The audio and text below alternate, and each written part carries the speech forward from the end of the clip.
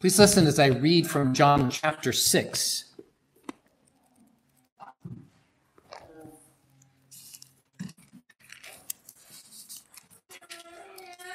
Last sermon, I began to introduce Peter to you. I'm anticipating beginning a series of sermons on Peter's first letter. And to set the stage, I want you to understand a little bit about Peter. So I'm taking a snip from his life so that you can hear his coming to know Jesus. And in this case, his confession about Jesus and how he professes his faith in Jesus as his Savior. We're beginning in verse 60. If you look back at the beginning of the chapter, though, you'll note that there's a setting here.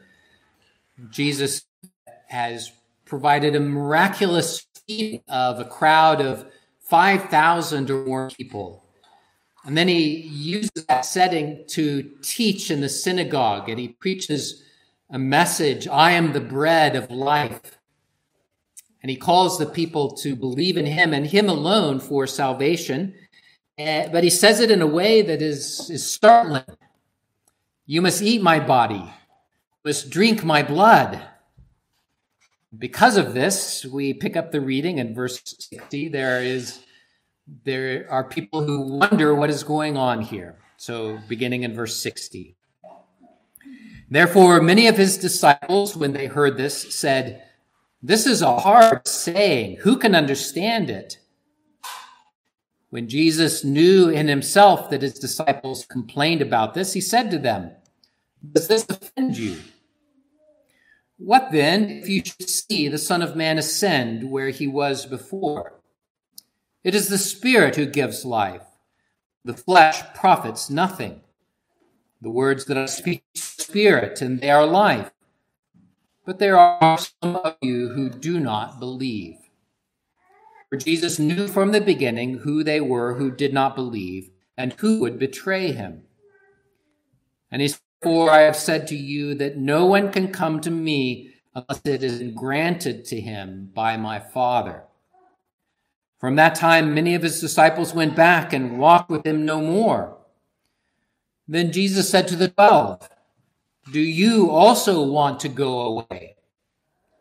But Simon Peter answered him, Lord, to whom shall we go? You have the words of eternal life. Also, we have come to believe and know that you are the Christ, the Son of the living God.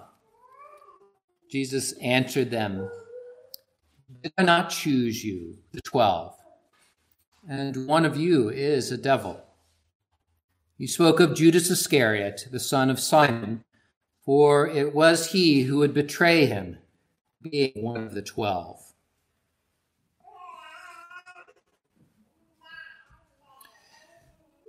Jesus called on the crowds to recognize that he is the bread of life that comes down from heaven.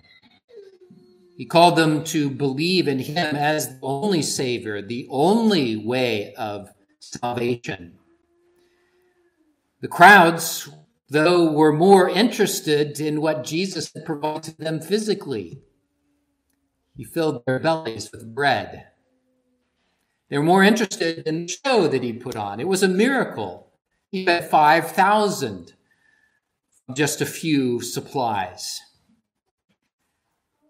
And so they became offended when Jesus said, you must eat my body and drink my blood. The crowds departed, going away because of these hard sayings. And there were even some of his disciples who questioned this and who were offended. And this deserves a little explanation. That type of disciple can be a little confusing because it refers to two different groups. We most of all apply it to the closest followers of Jesus Christ, what he calls here the 12. Peter and James and John and those other 12 disciples. But there was still a larger group that were also attached to Jesus. Those men and women who were listening to his teaching and following after him. There was a group of men and women that were doing that. But in this case, as Jesus speaks to them, he speaks to that broader class of disciples and then to his 12 closest associates. And he speaks to them because of the offense that they have taken over his words. This is a hard saying. Who can understand it? And so Jesus addresses them. He says, the words that I speak to you are spirit and they are life. And it's this teaching that Peter then picks up in his confession. You have the words of eternal life. And Peter holds on to this confession throughout the rest of his life. And we'll find that it's something that he brings up in many different ways in his letter to the churches. It becomes one of the themes of his letter. So from this passage, I want to consider the nature of that confession, the nature of what Peter hangs on to, which is really the gospel. Jesus, you have the words of eternal life. And in this context, I want to examine two things because as Jesus presents them, there are some who depart and there are some who cling to him. So I'll examine it in those two ways. First of all, seeing how hard hearts have deaf ears. And secondly, how soft hearts have open ears. This all to go to this main idea that Jesus has the words of life. My exhortation to you is to believe that he is the Christ, the Son of the living God, and you will be saved. As Christ presents the gospel of life, those who heard his words without faith are shown to have hard hearts and deaf ears. He was teaching that you can only be saved by accepting him as Messiah, but he phrased it in a very interesting way, didn't he? Just imagine being there when Jesus said something like this, unless you eat my body and drink my blood, you cannot have eternal life. Well, that's rather strange, isn't it? If you heard someone say that, you might jump to some conclusion that he is proposing some weird form of cannibalism, eating his body and drinking his blood. But what Jesus is doing is providing something, an object lesson. The crowd came to him and he provided bread for them. It was a miracle to prove and confirm his divine nature and to confirm the word especially that he spoke. They're often talked about signs and wonders, signs that point to something, not just the filling of your belly, but the confirmation of who Jesus is and the words that he was proclaiming to them. And in this case, they were thinking about bread. They were thinking about how God had provided something they needed for life. You have to eat. You need to eat to live. And so Jesus uses that almost like you might do with young children, giving them an object lesson using words and pictures that they will understand about you need bread for your soul. I've provided this bread so that you can eat and be full. I will provide spiritual bread so that you may have everlasting life. And what is that bread? In Jesus' words, I am the bread of life. I am the bread that comes down from heaven. This made some of his followers uncomfortable. They grumbled about it. This is a hard teaching. Who can accept it? Now, from this, we conclude that some of them may have taken it literally, but that seems like a little bit of a stretch. Surely, a teacher of the stature of Jesus that he was already acknowledged to be would not be proposing something like that, literally eating his body and blood. More likely is that they understood what Jesus was saying, they just didn't like it. So what was it that they didn't like? That Jesus is the only way of salvation. That he is the promised Messiah that God had been telling would come, the Lamb of God who would take away the sin of the world. Remember, John the Baptist picks this up and proclaims him as such. And those first disciples understood that this was the Messiah. Remember how excited Peter was to finally have the anointed one in their midst. But others were not so pleased about this. And by their words, they say not only that they don't understand it, but they say, who can accept it? The sermon was hard because their hearts were hard. Their unbelief stems from their rebellion, not their lack of understanding, because they refuse to accept the truth of Jesus' words. So Jesus goes on to confront their unbelief. He goes on to confirm this point that there's only one way of life, only one way of salvation, and that is through faith in God. So he asks, does this cause you to stumble? Has it tripped you up?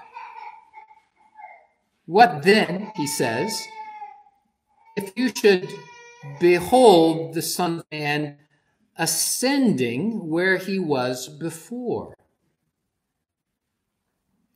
You see, Jesus was answering their objection. And if you look back in the earlier part of the chapter, there were some who objected to that phrase, I am the bread that comes down from heaven. And they answered that. They said, well, what's he talking about? We know who his parents are. We know that he comes from the carpenter's shop in Nazareth. How is it that he's claiming to come down from heaven? You see, they were grasping the impact of his words. He was claiming divine origin. He was claiming to come from the side of the Father. He was claiming to be the Christ. And so Jesus says, not only did I descend, but you will also see me ascend to where I have been, where I came from. And it's a really fascinating argument because here's another miracle that he is prophesying that will give further confirmation of who he is. I like the way John Calvin talks about this. He says that Jesus is pulling back the veil so that you can see the glory of God at work in Jesus Christ. That you could see that he is the Son of God, the glorious one. And each step along the path of his life and his ministry gives another glimpse of that glory. You can start with his incarnation, and Calvin names these off, and I will too. Start with the incarnation. God became man. God took on human nature so as to be our Savior. But then listen to the authority of his words, his public ministry. He preaches and he teaches with power and authority, confirmed by miracles. Think of the cross. Christ takes your penalty on himself. Or the resurrection, the glory of God revealed in Christ as he defeats death itself. Or the ascension, as Jesus mentions here. Christ is caught up into the clouds. He's caught up into the glory of heaven. And there he is received by the Father himself, and he is seated there at the right hand of God the Father. And from there, he dispenses the Holy Spirit on the day of Pentecost and continues to do so. And he will yet come again to judge the living and the dead. All of these things are points that draw back the veil and show you the glory of our Savior Jesus Christ. And he's answering this objection from his opponents that he is all glorious and he is the only Savior. But all along the way, people continued to turn a blind eye and a deaf ear to Jesus Christ, catching what he was saying, but refusing to accept it. And Jesus gives another answer here. He says that the flesh profits nothing. It's the Spirit that gives life. In other words, he chastises them for continuing to think about their physical bodies and for continuing to think of the Messiah in the constructions that they had made of him, rather than what Scripture spoke of, what he was proclaiming, and how the Spirit was testifying of that. His body is broken for us. His blood is shed for us.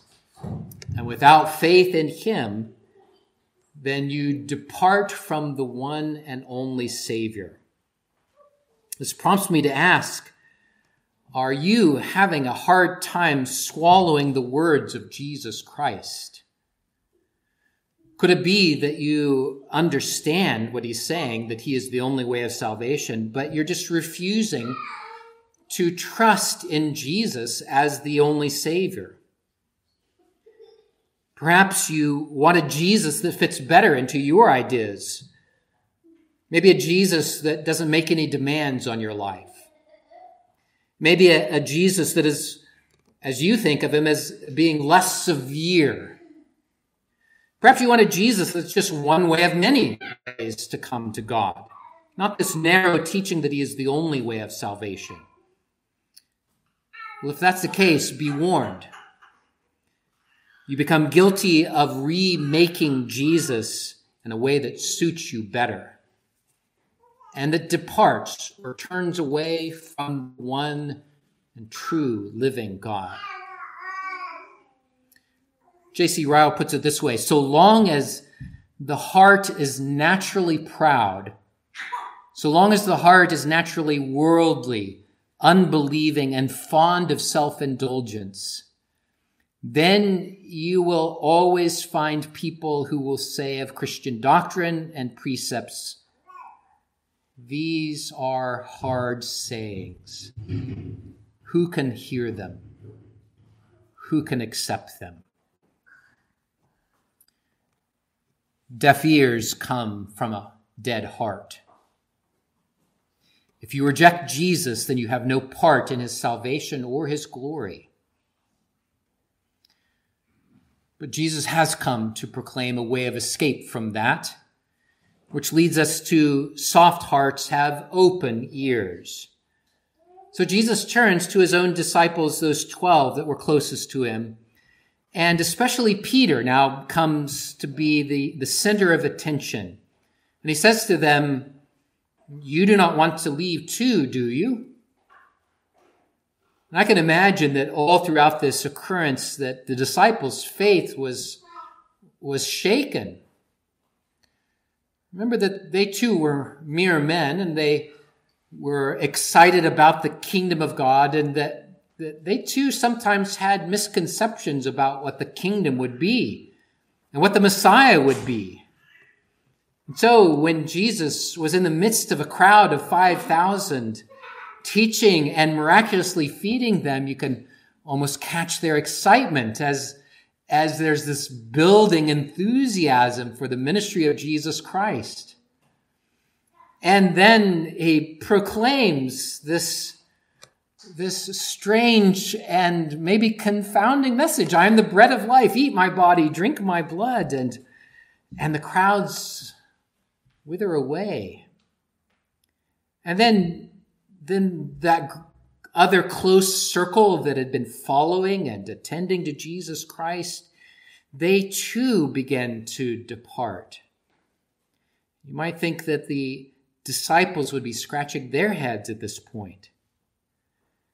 But fortunately, the disciples had their eyes on Jesus, not on the crowds, not on the circumstances. By God's grace, They had faith in him as the Son of God.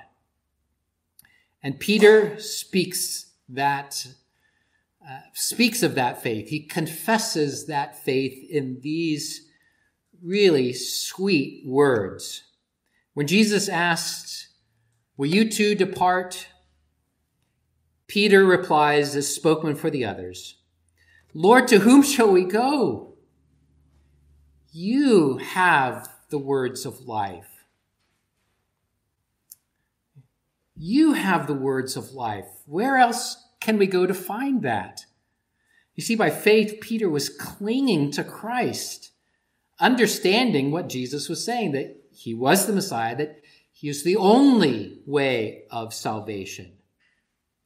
No matter what the religious authorities said, no matter how many crowds withered away and turned from Jesus, no matter how the world scoffed at Jesus and his disciples, they believed. They had their eyes fixed on Jesus Christ.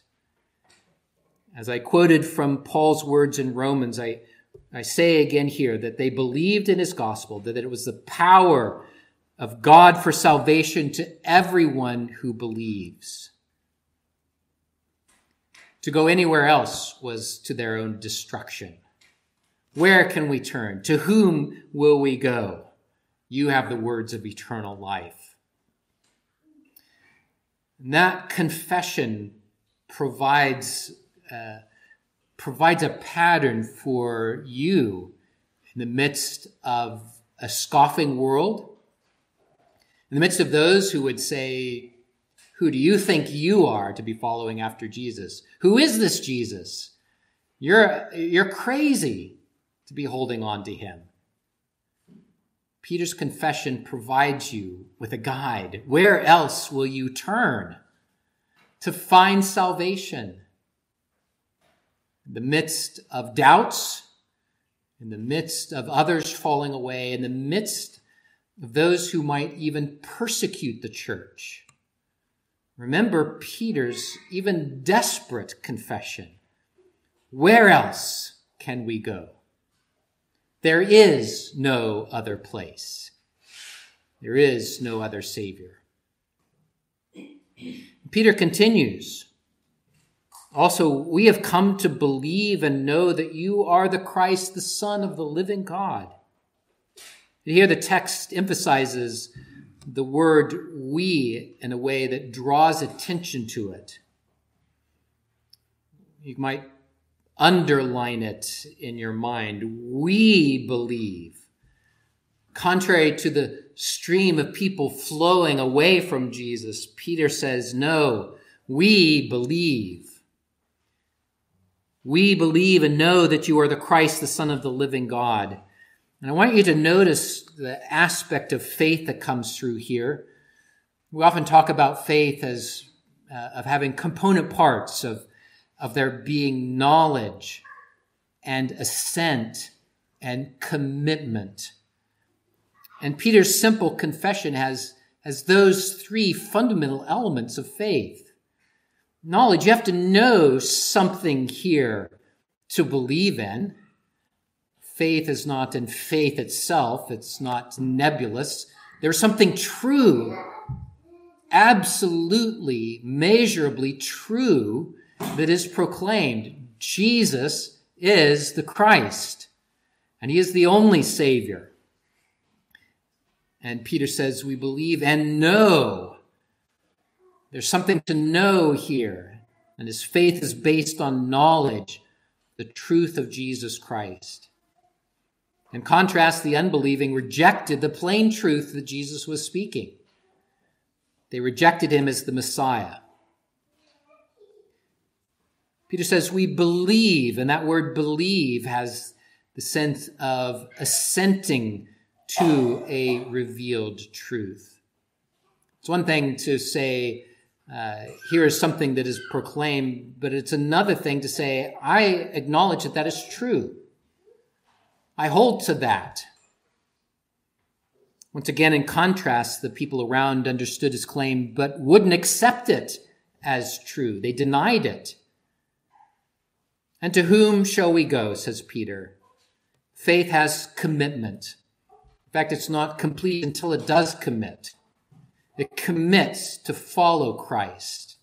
It commits to believe in him, to receive and rest in him as the only Savior. And once more in contrast, the unbelieving followers turned back away from him. So in this confession, Peter confesses this faith of his and of his disciples. And he will do so the rest of his life, sustained by Jesus, of course. And I hope you remember that Peter's faith wavers. Peter, too, is merely a man. But we're not saved by the perfection of our faith. We're saved by our perfect Savior, Jesus. And when Peter wavered and even denied Jesus on that dark night when Jesus was betrayed by Judas Iscariot, that he even knows about here, even on that dark night when Peter betrayed Jesus, Jesus faithfully held Peter. Peter, you will betray me 3 times, even before next morning comes. But I have prayed for you. And when you return, strengthen your brothers. You see, faith comes by the Spirit, comes by the will of the Father, by the work of the Son, by the motion of the Spirit. And Peter clings to this, as we do. The Lord, who is the author of life, has given his Spirit to sustain you, to break open a heart of stone, a dead heart that was deaf to the words of Jesus Christ. Our Lord Jesus Christ breaks open that heart so that you may believe. And he sustained you all the way. And Peter grasps this. He clings to it. You can see it in the preaching that he does that's described in Acts. And you will hear it in the letter that he writes to a persecuted church who were suffering dark days and were tempted to turn away from Jesus. Peter, in his confession and in his preaching and in his writing, is saying, hold to Jesus. Where else will you go? He has the words of life. And that's a confession that rings true in every age. To whom shall we go? Where will you turn to find salvation? Where will you come to have peace in this life and comfort for your soul in the days to come? Can you find anything better? J.C. Ryle answers it. Can we better ourselves by turning our back on Christ and going back to our old ways? We cannot. Then let us hold on our way and persevere.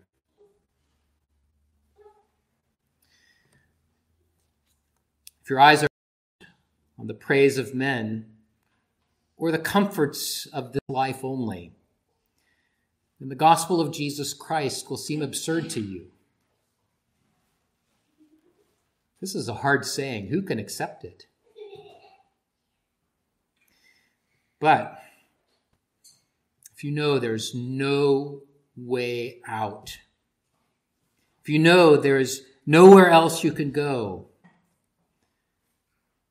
pray that God would give you faith to receive and to rest in him all of your life, to rest in his Son, believing that he is your Redeemer. May each of you be strengthened in your faith, knowing and believing, committing to follow after Jesus, the Son of the living God, who has the words of eternal life. Amen. In Psalm 116, David speaks about the trials that we go through in this life, and yet how we cling to our Redeemer. And as you sing this, may it be part of your profession today, in light of God's word, that proclamation of being the bread of life. In light of the sacrament that we will celebrate together, how fervently I love the Lord. My cries for help he hears. He is the one who sets us free from the cords of death. And so let us stand and sing Psalm 116, selection A.